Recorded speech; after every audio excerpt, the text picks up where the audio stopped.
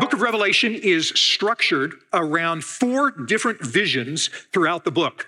The first vision started in chapter 1, and in chapter 1, we saw that Jesus came down to his apostle John, who was exiled on the island of Patmos.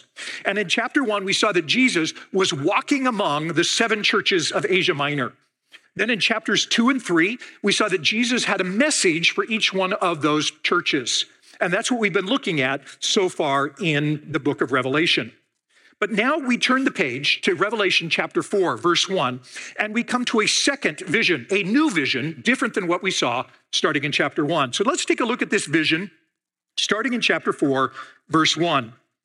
It says, "After this I looked, and behold, a door standing open in heaven. And the first voice, which I had heard speaking to me like a trumpet, said, 'Come up here, and I will show you what must take place after this.'" In the first vision, in chapter 1, it's Jesus who comes down to earth to visit John. But now in this vision, starting in chapter 4, John sees an open door into heaven, and Jesus invites him to come up into heaven. And with that, John is transported in the Spirit into heaven, where he sees God seated on the throne. Take a look at verses 2 and 3.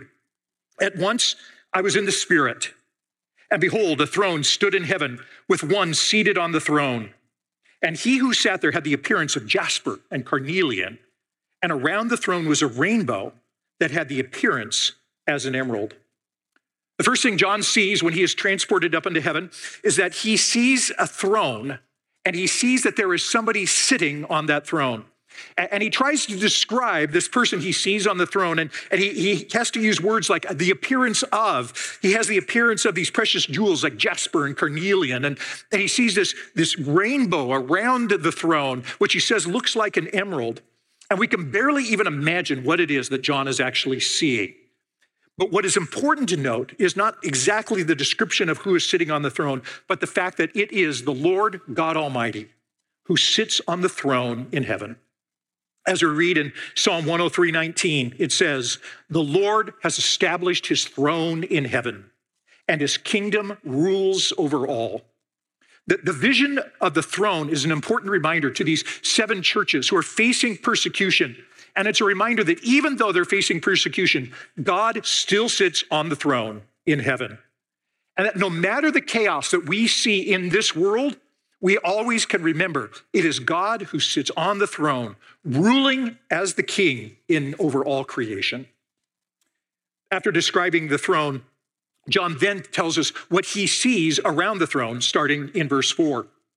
Verse 4 says, "Around the throne were 24 thrones, and seated on the thrones were 24 elders, clothed in white garments with golden crowns on their heads. From the throne came flashes of lightning and rumblings and peals of thunder. And before the throne were burning 7 torches of fire, which are the 7 spirits of God. And before the throne there was, as it were, a sea of glass like crystal. And around the throne, on each side of the throne, are 4 living creatures, full of eyes in front and behind. The first living creature like a lion, the second living creature like an ox, the third living creature with the face of a man, and the fourth living creature like an eagle in flight." On the throne is the center of this scene. But then encircling the throne, John sees 4 other things. He sees 24 elders. He sees 7 flaming torches. He sees a sea of glass. And then finally, he sees 4 living creatures. And the commonality between all 4 of these things is that they are all there to reflect the glory of God back onto him. So we start with the 24 elders in verse 4, and it says that they're clothed in white and that they have crowns on. Garments of white typically in the Bible signify purity, and a crown usually signifies authority. So these elders have some kind of authority. But the number 24 itself has significance just by itself. Because throughout the Revelation and in the Bible, the people of God are always represented by the number 12. We see this later in Revelation. In Revelation 21, verse 12, what John describes the heavenly city as it comes down from heaven onto earth. And in Revelation 21:12, it says, "The city had a great high wall with 12 gates. And on the gates are the names of the 12 tribes of the son of Israel were inscribed. And the wall of the city had 12 foundations, and on them were the 12 names of the 12 apostles of the Lamb. So when we see the 24 elders here, most Bible scholars say that this number 24 represents the 12 tribes of Israel and the 12 apostles, meaning that these 24 elders represent all the people of God, both from the Old Testament and the New Testament era. Now, there is some disagreements amongst Bible scholars as to whether or not these 24 elders are human or angelic. Personally, I think the case for them being human is more compelling, but I could be wrong on that. But even if they are angelic beings, they are angelic beings who stand in and represent the people of God throughout the ages. Secondly, then, in verse 5, we see 7 torches of fire. And John describes here this awesome storm cloud emanating from the throne, that there's flashes of lightning, there's rumblings of fire, thunder. And amidst this storm, standing in front of the throne, he sees 7 torches of fire, which he tells us then represent the 7 spirits of God. Well, if you remember, back in John chapter 1, verse 4, we also saw 7 torches that represent the 7 spirits of God. And Pastor Steve told us there that those 7 spirits are not 7 separate spirits, but rather the number 7 signifies perfection or completeness. And so when we see these 7 spirits of God, what we're seeing is he's speaking to the holy perfection of God's Spirit. In other words, the 7 torches represent the Holy Spirit. Third, we see in the first half of verse 6, a body of water, which he says looks like glass or crystal before the throne. And that sea of glass is reflecting back the bright glory of God. And then finally, in the last half of verse 6 and at the beginning of verse 7, we see John observe these 4 strange beings, which he just calls the living creatures. And his description of these living creatures is really kind of bizarre. They're covered in eyes. They've got 6 wings, and they each of them looks like a different creature. One of them looks like a lion. One looks like an ox. One looks like a man, and one looks like an eagle in flight. But while these creatures may sound bizarre to us, John's descriptions here would be familiar to anyone who knows their Old Testament, and in particular, if they are familiar with the prophet Ezekiel. Because in Ezekiel chapter 1, the prophet Ezekiel has a vision of 4 living creatures who have the appearance of a lion and an ox and a man and an eagle. And even though Ezekiel's description of these 4 living creatures is somewhat different than what John describes here, you can't help but miss the connection. That John is clearly using the Testament of the Old language, and he's using the language of Ezekiel to help describe what it is that he's seeing. But more important than what these living creatures look like is what these living creatures are doing. Because these living creatures are constantly proclaiming the holiness of God. Take a look at verse 8.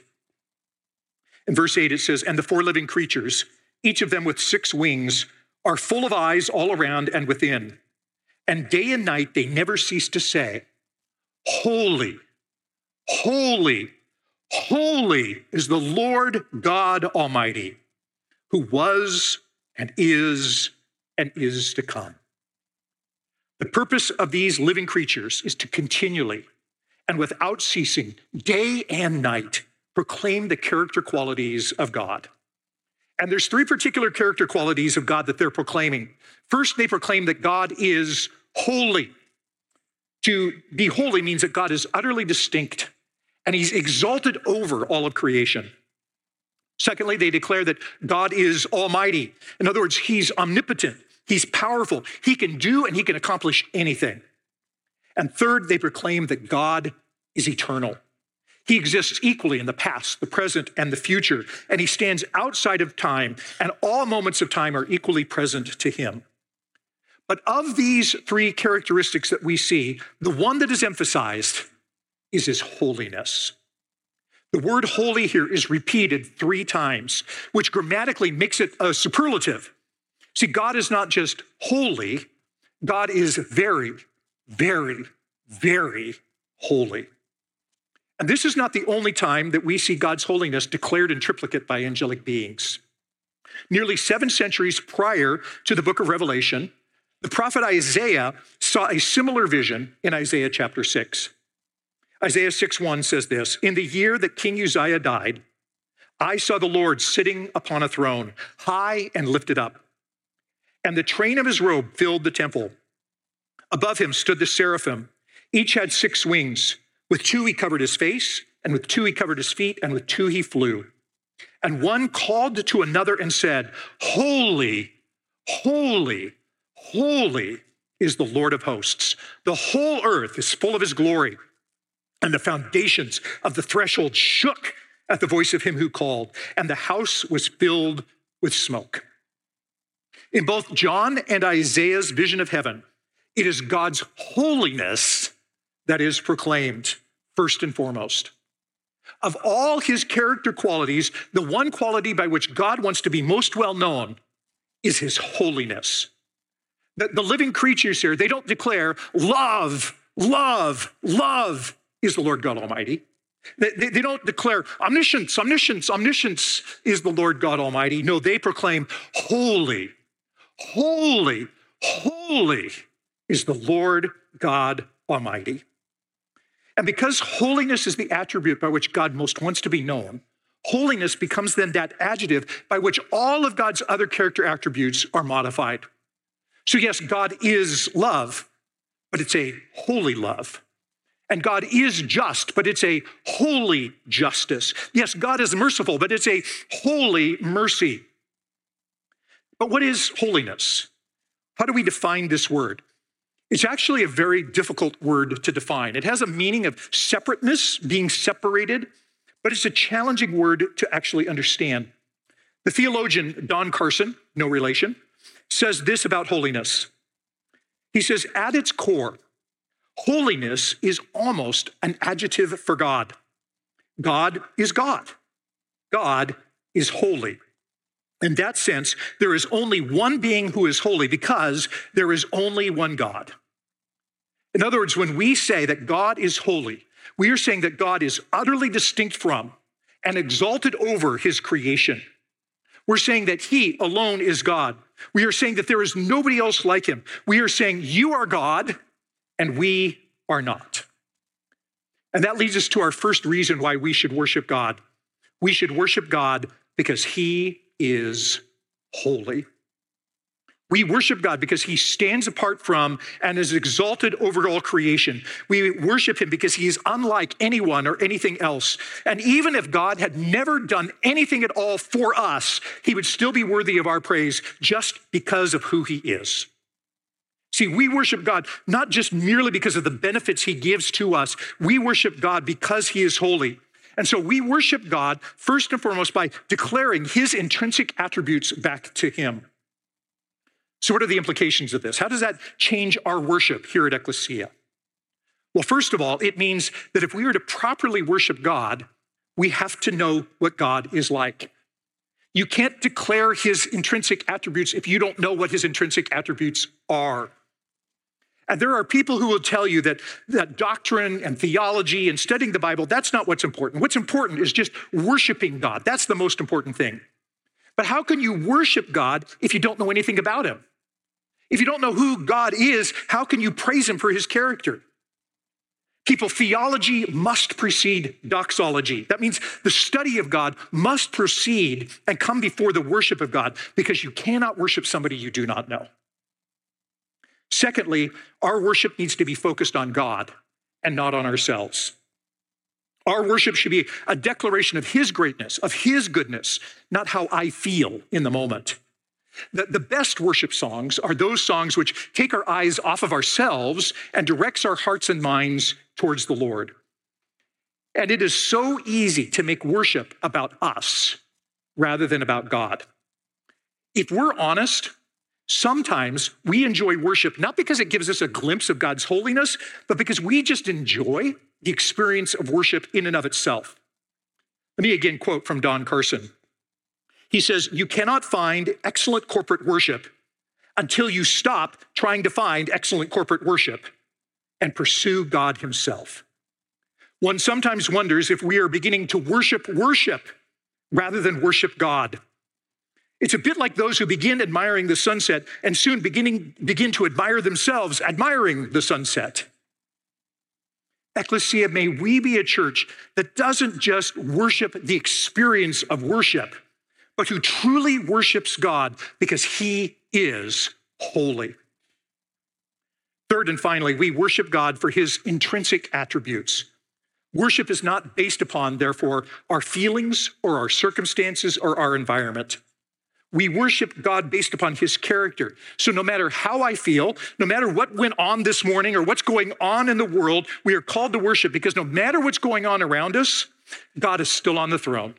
God is still holy, and God still deserves our worship just because he is God.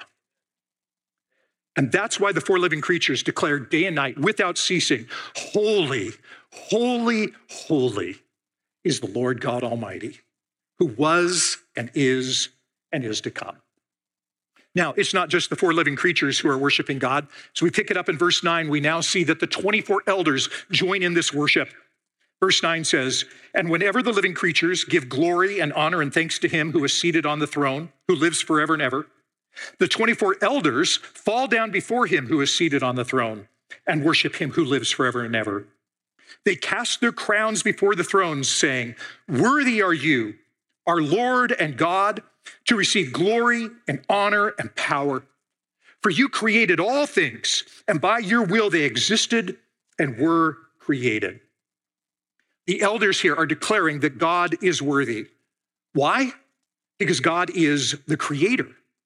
God is worthy of our worship because without him, we wouldn't even exist to give him worship.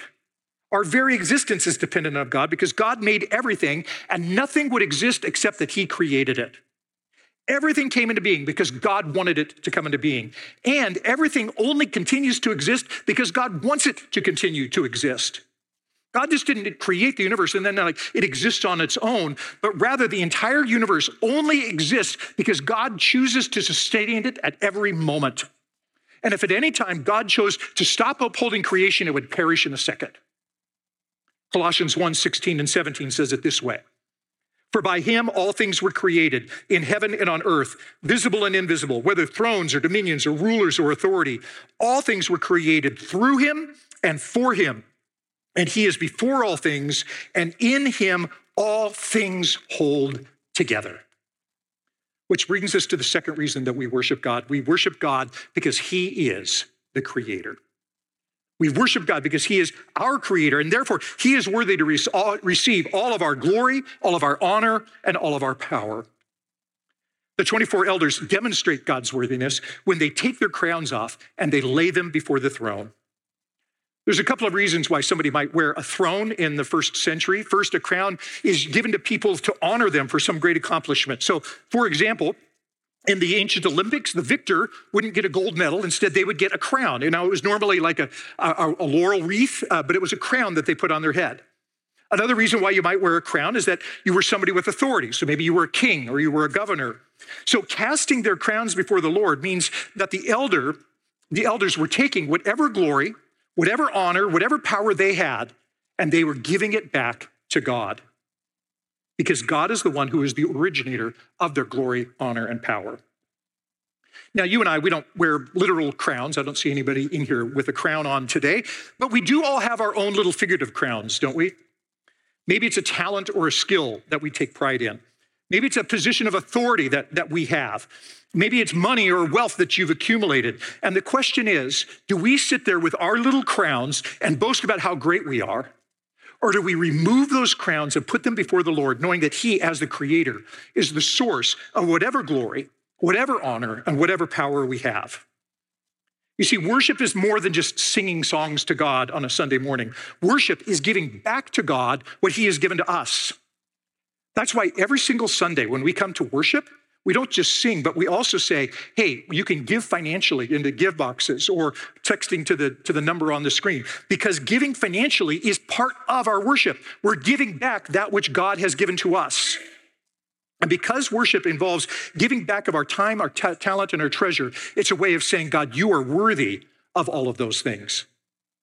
In Hebrews 13:15, it says, "Through him then, let us continually offer up a sacrifice of praise to God. That is the fruit of lips that acknowledge his name.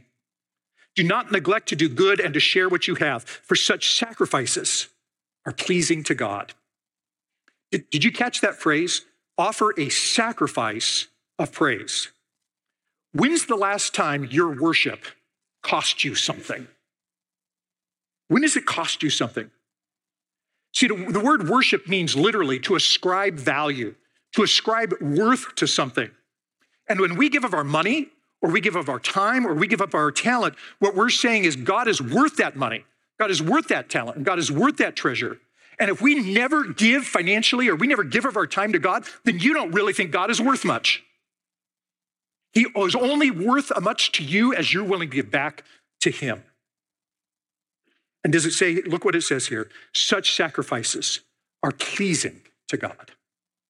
That's why the elders cast their crowns before the throne, singing, worthy are you, O Lord, to receive glory and honor and power, for you created all things, including those things that you have blessed me with. Well, as we turn now from chapter 4 to chapter 5, we see the mood shift a little bit in heaven. Because now John sees, starting in chapter 5, that there's a problem. There's a problem in heaven. This dilemma has appeared in heaven. Let's take a look at this dilemma, starting in chapter 5, verse 1. John says, then I saw in the right hand of him who was seated on the throne a scroll written within and on the back, sealed with 7 seals. And I saw a mighty angel proclaiming it with a loud voice, who is worthy to open the scroll and break its seals? And no one in heaven or on earth or under the earth was able to open the scroll or look into it.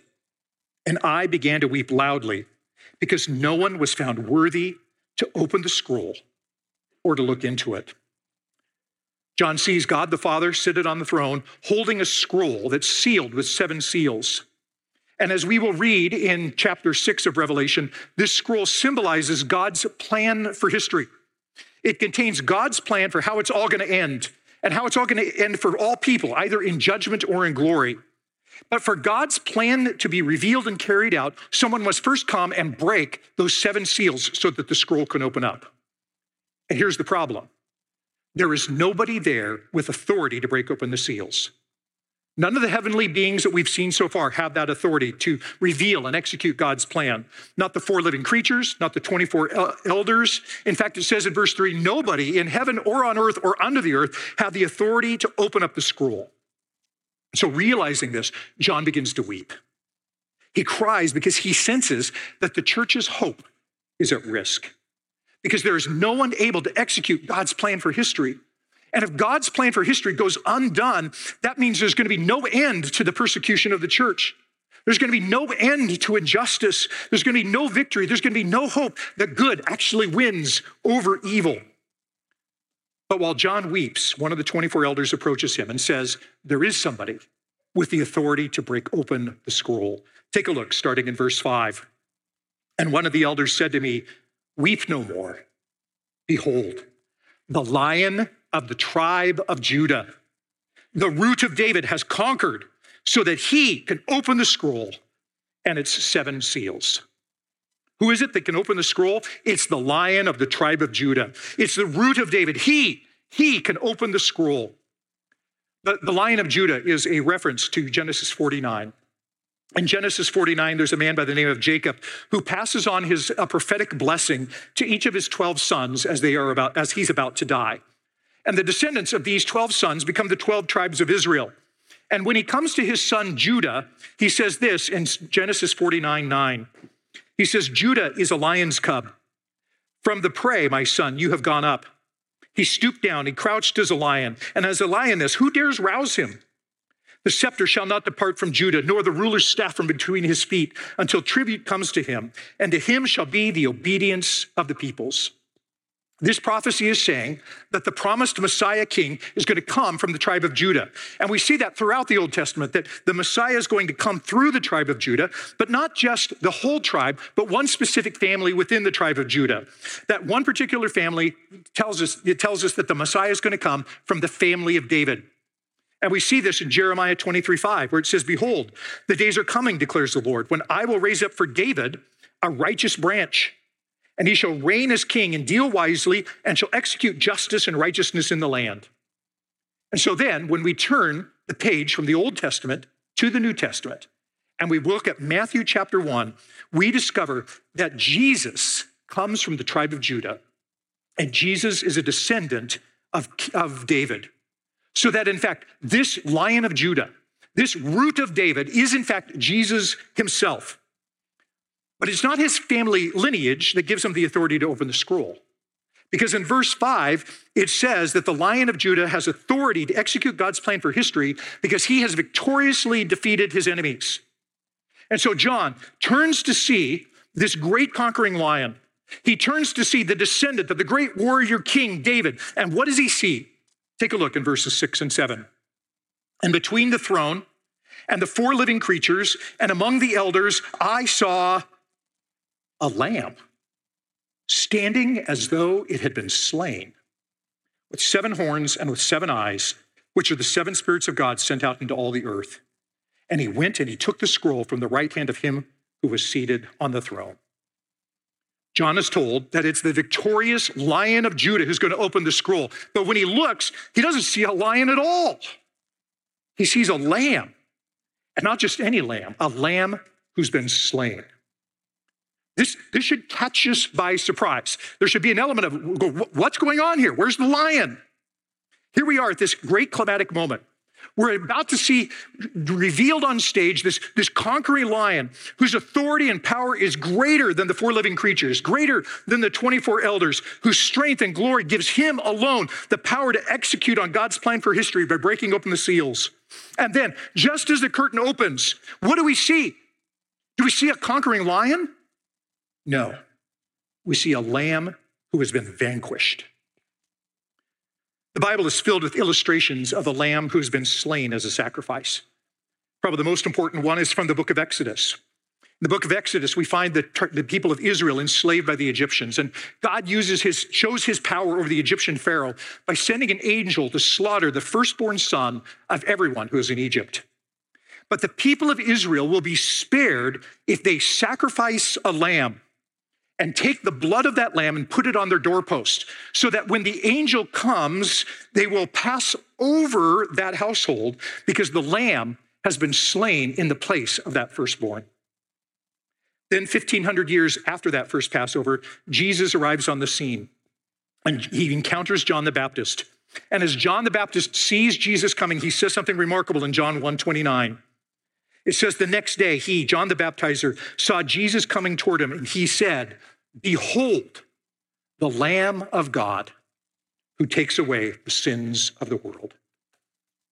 Here is the most amazing thing about Christianity. Christianity teaches us that victory does not come like a lion who devours his prey, but victory comes from being a lamb who has been slain. You see, Jesus is worthy to open the scroll, not because he has mauled his enemies like a lion, but because he willingly gave up his life for us like the Passover lamb. It says in Romans 5:8 that while we were still sinners, Christ died for us. Because each one of us has rebelled against our Creator, and that rebellion has put us under a sentence of death. But Jesus came and he died in our place, taking that punishment onto himself so that we might be saved from death. And Jesus is worthy to open the scroll, not because of his might and his power, but because of his humility, because of his willingness to sacrifice himself, his willingness to lay down his life for you and me. As John Piper says, the lion gets victory through the tactics of the lamb. How different is that than what the world tells us about power? The world today says that strength is what makes you worthy. But Jesus shows us that it's weakness that makes us worthy. The world says that being bold and strong is what makes us winners. But Jesus shows us that no, it's humility. It's weakness that makes you the winner. That only by willingly giving up power and giving up of ourselves sacrificially will we be found worthy and will we be able to conquer. Think about how the original readers of Revelation would receive this. Remember, they were being persecuted for their faith. They were powerless in society. They were outcasts. And Jesus is saying here, that's exactly what it takes to be a conqueror. Now, there's a few other things about this lamb that we should take note of. First of all, we see the lamb is standing. Well, slaughtered animals typically don't stand. But so while the lamb bears marks of being slaughtered, he is now very much alive. And that's because Jesus Christ has been resurrected from the dead. Secondly, the lamb has 7 horns. Horns symbolize power or authority in the Bible, meaning that the lamb is the one who is ruling as king. And third, the lamb, it says, has 7 eyes, which we are told are the 7 spirits of God sent into all the earth. This is another reference to the Holy Spirit, because after Jesus ascended into heaven, he is the one who sent the Holy Spirit to indwell God's people throughout all the earth. But most importantly, the Lamb has taken the scroll from the one who is seated on the throne, because only he is worthy to break open the seals and to execute God's divine decrees. And that's why the 4 living creatures and the 24 elders begin to worship him with a new song. Let's pick it up in verse 8. And when he had taken the scroll, the 4 living creatures and the 24 elders fell down before the Lamb, each holding a harp and golden bowls full of incense, which are the prayers of the saints. And they sang a new song, saying, "Worthy are you to take the scroll and to open its seals, for you were slain. And by your blood, you ransomed people for God from every tribe and language and people and nation. And you have made them a kingdom and priests to our God, and they shall reign on the earth." The 4 living creatures and the 24 elders are each carrying a harp, and they each are carrying a bowl of incense, which we're told represents the prayers of the saints. And I wish we had time to really unpack. What does that mean, that contains the prayers of the saints? What does it mean that our prayers here are illustrated as a sweet fragrance before the Lord? How might it change our perception of prayer if we understood how much God delights in our prayers? How would our prayers change if we understood that God uses our prayers to accomplish his purposes? But I don't have time to talk about that. So instead, we want to focus in on what the worship of the Lamb is being offered here for. Because in verses 9 and 10, we see the third reason why we should worship God. We should worship God because he is our Redeemer. He's our Redeemer. And the reason why the Lamb is worthy to open the scroll and execute God's final plan is because he has redeemed us. Another word for redeem is just to purchase. And it has the idea of purchasing a slave out of a slave market for the express purpose of setting that slave free. And that's exactly what Jesus has done for us. His blood was the purchase price where he has redeemed us from the slave market of sin and death, and he has set us free. But he's not just redeemed us from slavery, but he has also redeemed us to become a new people from every tribe, language, people, and nations. You see, God is not just the God of Israel. God is not just the God of America. His redemption will bring people from every nation and every ethnicity together to form a new people who will be citizens of a new kingdom under Christ the King. All the walls which divide us here on this earth are broken down in the redemptive work of Christ. All who are redeemed are now united as the people of God together. Therefore, our primary identity is not a political, social, or familial identity. Our identity is as the people of God who have been redeemed by the Lamb. Ephesians chapter 2, verse 13 says it this way, "But now in Christ, you who were once far off have been brought near by the blood of Christ, for he himself is our peace, who has made us both one and has broken down in his flesh the dividing wall of hostility."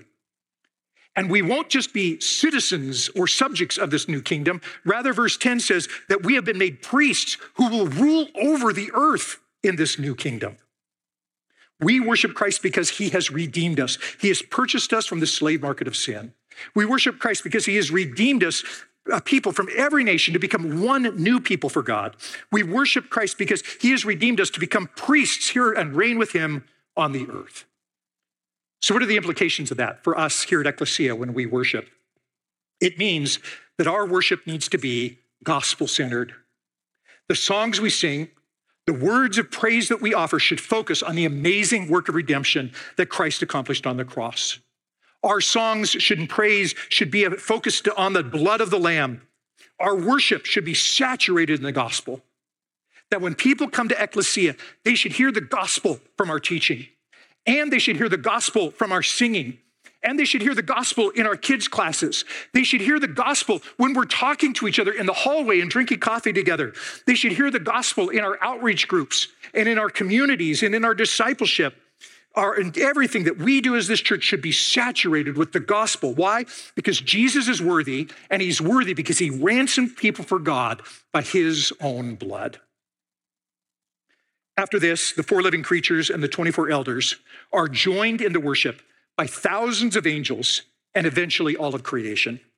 Take a look, picking up in verse 11. It says, "Then I looked and I heard around the throne and the living creatures and the elders the voice of many angels, numbering myriads of myriads and thousands of thousands, saying with a loud voice, 'Worthy is the Lamb who was slain to receive power and wealth and wisdom and might and honor and glory and blessing.'